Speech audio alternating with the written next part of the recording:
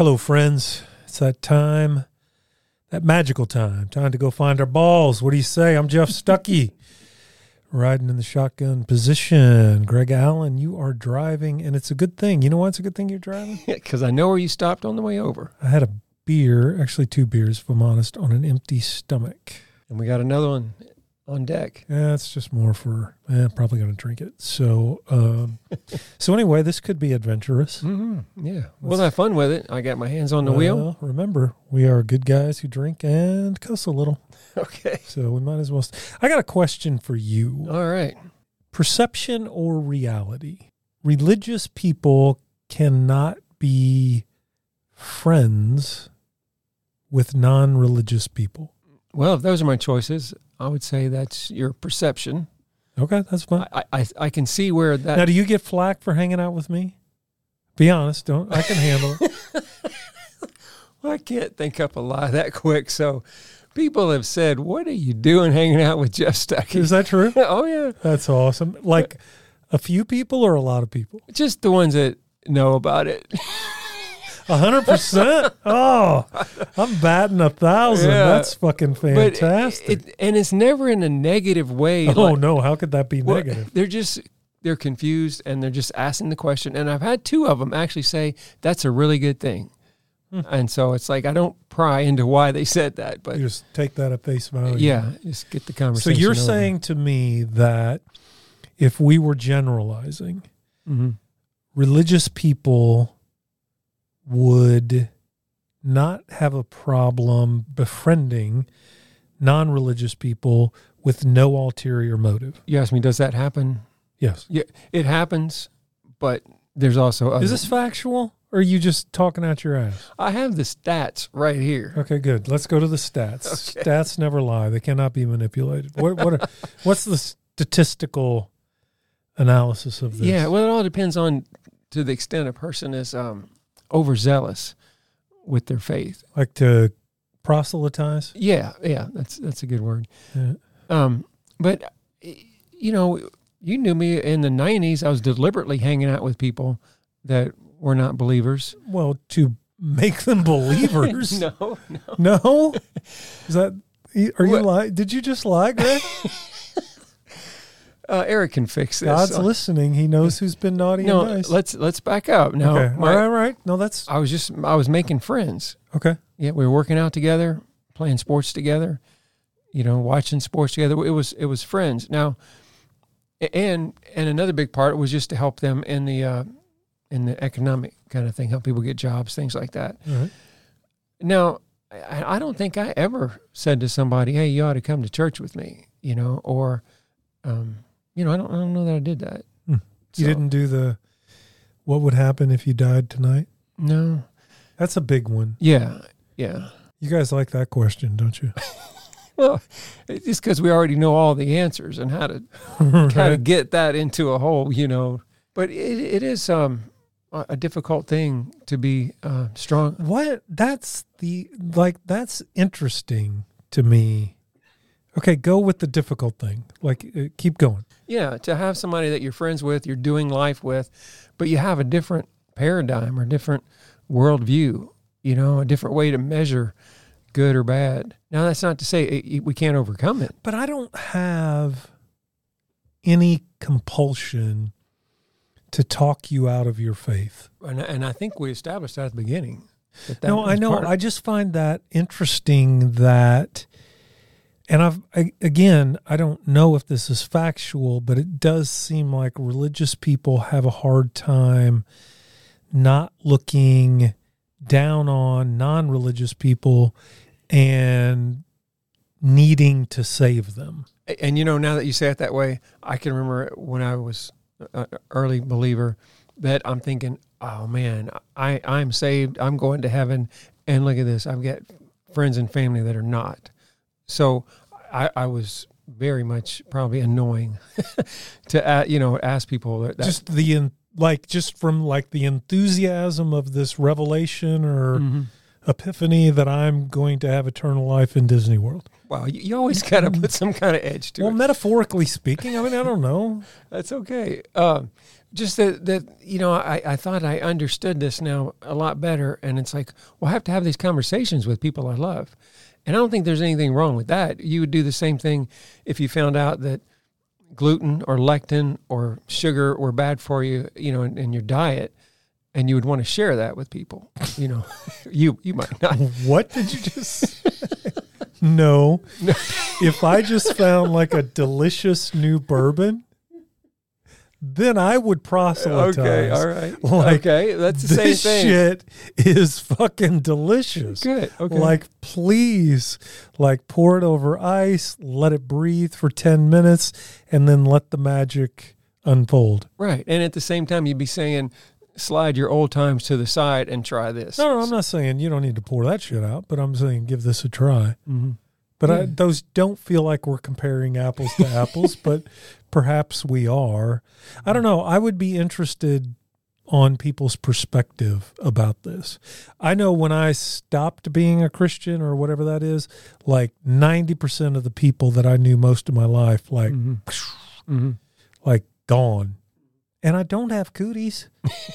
Right. You know what I'm saying? Or at least maybe I have spiritual cooties or something, and I don't have any interest in demeaning their faith. No. And it's like a lot of them, I genuinely miss them as people. Yeah, yeah. And it's like when you have a lot of them, I grew up and it's like, how the fuck do you just walk away from somebody that you've done life with? Yeah. And a lot of those instances for me were, and I'm doing air quotes, people who raised me. You know what I'm saying? Right.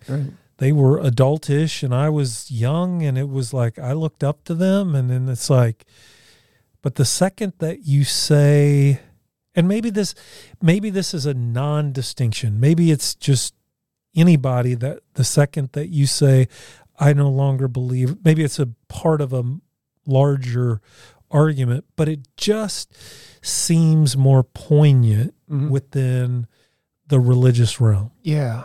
And I want to address that in the general way, but I need to point out in the specific realm for you, you need to realize people do know you're a shaman. And you've got these mind Jedi tricks. Oh, right, motherfuckers, don't look me in the eye.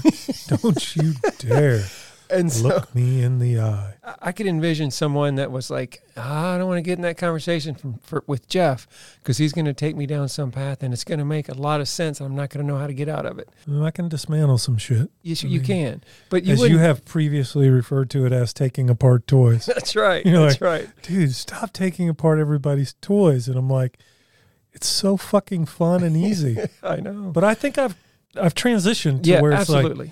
I don't want to take apart your toys. You like your toy the way that it is, so I'm not going to bastardize it. Yeah, okay? Yeah.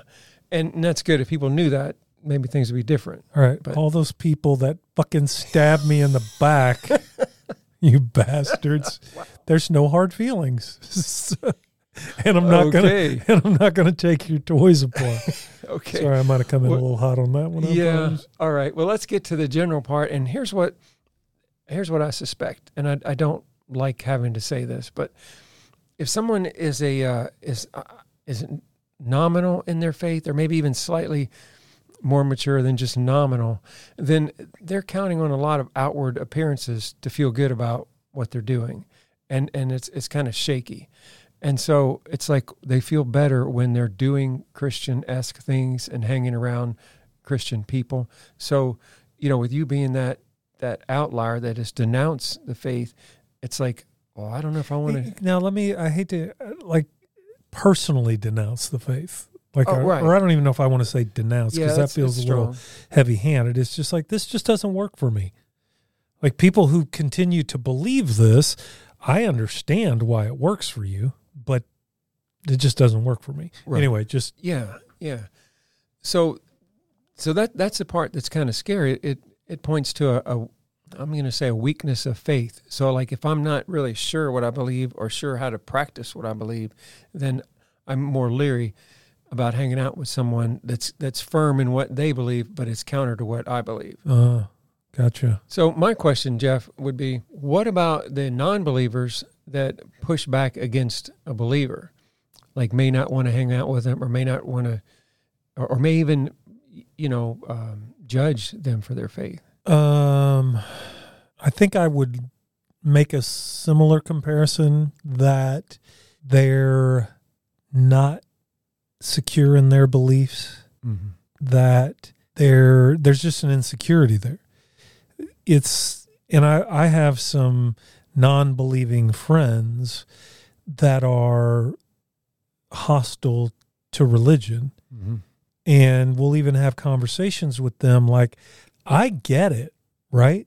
I get wanting to believe that there's a benevolent, all-powerful. I get wanting to believe that there's eternal life. I get wanting to believe that I'm going to be reunited with a loved one. And sure, there's incredible comfort in that. And if that's what they want to believe, then you just let them believe it. But it is true that, well, you kind of turn the tables on me here, because I guess I'd have to say that the non-religious perhaps are just as antagonistic and condescending in terms of, you believe in a genie in the sky, but you don't believe in science, or you don't believe in empirical data, you believe in miracles and those kinds of things. All right. Well, you mentioned a good word about the non-believer, the faith that a non-believer has. And I think that could be a start of a good conversation between a believer and a non-believer, in that we both have a faith in what we think, how the world was created, how we think it's going to progress and end. And I was like, what drew me to Christianity and to God's word was my scientific background. So, like in the scientific method, there's a couple of things that just define scientific method. Like, it's repeatable, mm-hmm. and I mean, someone else can, you can, I don't want to say prove it, but you can have accuracy and reliability are kind of our two measures, right? Like, it's accurately predicts something and it can easily be reproduced. Yes. And so you don't see that with an evolutionary kind of approach. You never see in nature chaos turning into order on its own. I can trump that on you. Yeah, I don't. What do you mean on its own? Huh? Mount St. Helens. What? What the fuck do you mean? Mount St. Helens, like, it exploded. The expectation of how long it would take to recuperate was like, scientifically was like, this is going to take decades, and like fucking year later, it was like plush and green, and I'm kind of I'm sorry, we're going to dismiss that. That's just ridiculous. I mean, to say that grass can grow on the side of a mountain doesn't mean that order was added to it. Okay. I mean, we both know that things tend towards chaos. They don't just arrange themselves. Molecules don't put themselves together to form a body. And animals don't just mutate into something else where you have one animal and then like so many years later you have another animal that's like came from that one. Okay. So since we never see that, but we can't build a science upon it that says, well, there was nothing, and then all of a sudden some junk got together and formed into some kind of cell, and then that became more complex, and then more complex, and then we had a plant or an animal. I mean, that's the whole basis of evolution. No, I understand. I'm not confused about the basis of evolution. Okay. Well, that's the part. I would say what I hold in my hand, defies everything that you just said. Tell me. My cell phone is infinitely more complex than I am. My cell phone is infinitely more intelligent than I am. Okay. And it didn't just happen. It has a designer that created something that is more intelligent than it is. So that's the idea. It had a designer and a creator. So the people that create these don't even fully understand the algorithms. So they just happen? No, I'm they saying didn't. That they create algorithms that are faster and smarter than they are. Right. With the word creator. You're using that word creator. So yes, but I'm saying it had gone from simplicity to complexity. Not on its own. Not on its own. There was input. You're telling me that you're as smart as my cell phone. No one said that. Okay, let's test your intelligence versus my smartphone. Wow, you're taking this crazy direction. Go ahead. I'll take the challenge. Let me have some of your beer if we're going to do this. Anyway, go back to what you were saying, because I think there was a massive digression there. Well, I think you really helped me out by bringing up things that demand a designer, a design, and a creator. And so that's the part I had trouble with, to say that the world came into existence without a design, without a designer, without someone creating it. I could not buy that.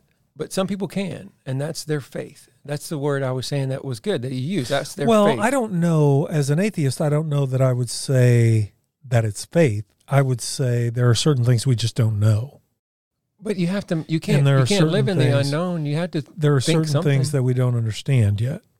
But you know enough. You're saying, to say, I know that there was not a creator of this universe, but I don't know how it came to be.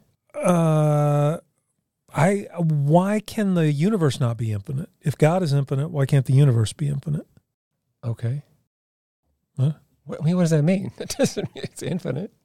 Well, I'm just saying, why can't the attributes that you assign to, and I don't know if the universe is infinite or not. I mean, these are things that are obviously beyond my scientific understanding, but it's just that you could ascribe things to the universe that you ascribe to God. You could say God has no beginning, no end. You could say, well, the universe has no beginning, no end. Now, I don't know if that's we could. That's fine. There's no reason to argue that. Yeah, I mean, it just. but I think there's more of a.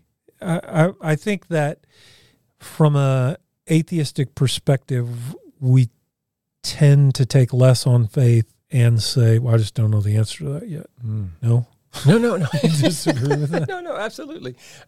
Yeah, sure. Well, within us, heathen secularists, we call it God of the gaps. It's like, if we can't explain something, then we say, yeah, that's proof of God. But then it's like, okay, let's wait and see, because we may figure it out and explain it.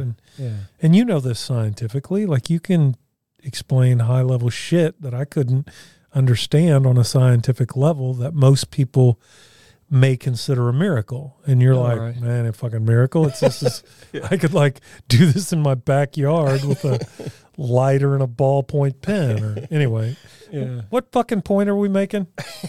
That if we could acknowledge that we're both, a believer or a non-believer, whatever you want to call it, or living on a faith. Okay, here's what I believe, and it's based on faith, and someone else is doing the same thing. Just acknowledge that and just mutually exist, and be friends where there's overlap in other interests. At some point, I could see one or the other saying, hey, I'm confused why you believe that, and the consequences of you believing that is causing this, and I don't know if that's good. I think, and tell me what you think on this, because when it comes to the unknowns, and let's just go to the biggie, right? Like, what happens when you die? Mm-hmm. I don't have a fucking clue. Yeah. I mean, I have no idea. And I don't need to debate that. Right. It's like, and maybe that comes from a certainty of, no offense, I'll use my invisible friend Tim over here. My invisible friend Timmy has no fucking clue either. Like, he's like, he can tell me he knows, but it's like, no, you don't. Right. But I don't care. I don't even need to have that argument. Yeah. And I guess if there was a takeaway, if I were going to say, okay, here's a takeaway from this conversation is, and maybe I'll throw out a couple and you can tell me which one might be actually beneficial, but it's like, negotiate the non-negotiables. Like, there's no need to argue things that we just don't know. Okay, that's not clicking. Negotiate. Well, I'm just saying, like, neither one of us have a clue what happens when we die. Okay, so let's leave that off of the debate. And it's like, well, you get to have your perspective. Those things that we just don't know. Let's just be willing to say that, oh, I don't know and you don't know. Yeah. But what we do know is that we both are committed to benevolence. We're both committed to loving thy neighbor. We're both committed, how you may phrase it differently than me, but let's not let the unknowns be artificial divisions that prevent us from doing a common good together. Absolutely. Yeah, I like that. And then I guess the other one is, and I'll say this from a more personal perspective, your religious belief is just a part of you, who you are. It's not the sum total of who you are. Like, I don't look at Greg and I don't like there's not like a neon sign floating above your head that says Christian. Now, I know you're a great guy and I know that you do incredible things for people and you're one of the most self-sacrificing people that I have ever met. Now, I don't have a fucking clue if that's just Greg Allen being Greg Allen or if that is a product of your faith. And frankly, I don't fucking care. Mm-hmm. That's just a part of the totality of Greg Allen, who is my closest friend. Yeah. And the neon sign that does float above your head is like, great guy who's my closest friend who would pretty much do anything for anybody. And I hope that the sign above my head isn't debaucherous atheist. Actually, I do kind of. Yeah, I know deep down you want that. I do kind of hope that that's the. But it's like, why are we letting these debates about the unknown really keep us from doing the common good that we want to do? Right. Yeah. No, I agree with that 100%. Yeah, we should be able to do that. And I'll be candid with you, I miss church. I mean, there's cool shit at church. Yeah. Now, listen to the same dude talk so fucking long week after week. I do not miss that. But seeing common people and singing common songs, that is so fucking soothing. I mean, it just, that sense. And the problem is, anytime I go to church, it's like fucking Return of the Prodigal Son. It's like, no, man, I don't know. I don't want to, I just want to sing some songs and like give you a hug and like have a Bloody Mary. If you guys did Bloody Marys, a lot more people would come. Okay. All right. I'll give you that. In the wedding at Cana, right? Like Jesus made more wine. We've talked about that in a previous episode. Anyway, those would be my takeaways. Churches should have Bloody Marys. Okay. Wow. You got any takeaways from this train wreck of a... It shouldn't be hard to come up with something better than that. It shouldn't be. But but now... Yeah, let's try. Let's see if you can. Well, I do want to reiterate the idea that let's not worry about the things we don't know.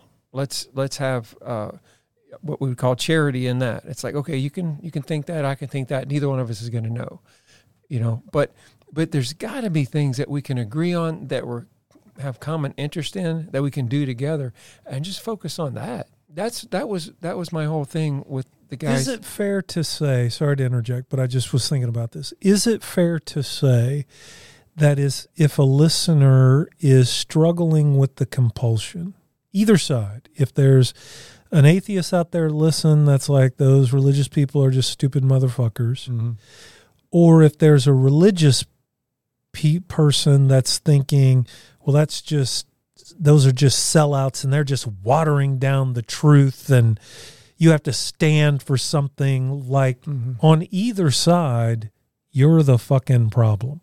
Yeah, right.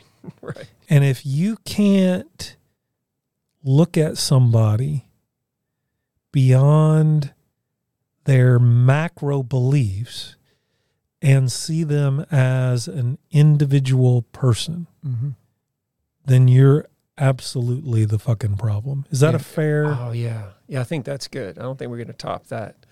That's your ball scratcher right there, boys. You didn't think you were getting a ball scratcher today, but I came through in the clutch and I scratched your... No, you scratched your ball. Helped you scratch your balls. You didn't think through that one. I did not. That was the third beer right there that got me all confounded. Yeah. And I'm not going to top that. I just want to add to it. Put a cherry on top. Yeah, just the idea of being confident in whatever faith you have, whether it's a religious thing or not, being confident in that and confident that your friend or the person you're trying to be friends with is going to allow that, and you allow that for them. Right. It's like, okay, that's what you're believing, and that's good, strong or weak, that's fine. And I'm going to be confident so I can allow you to push against it if you need to. And that, if I could put it in psychological terms, it's the difference between external locus of control and internal locus of control. When I have an external locus of control, I don't believe what I'm selling. So I have to convince other people. Oh, yeah, right. Because I'm real insecure and uncertain about what I believe.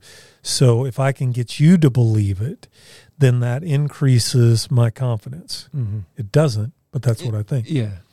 And then there's some person thinking, that's a bunch of bullshit right there.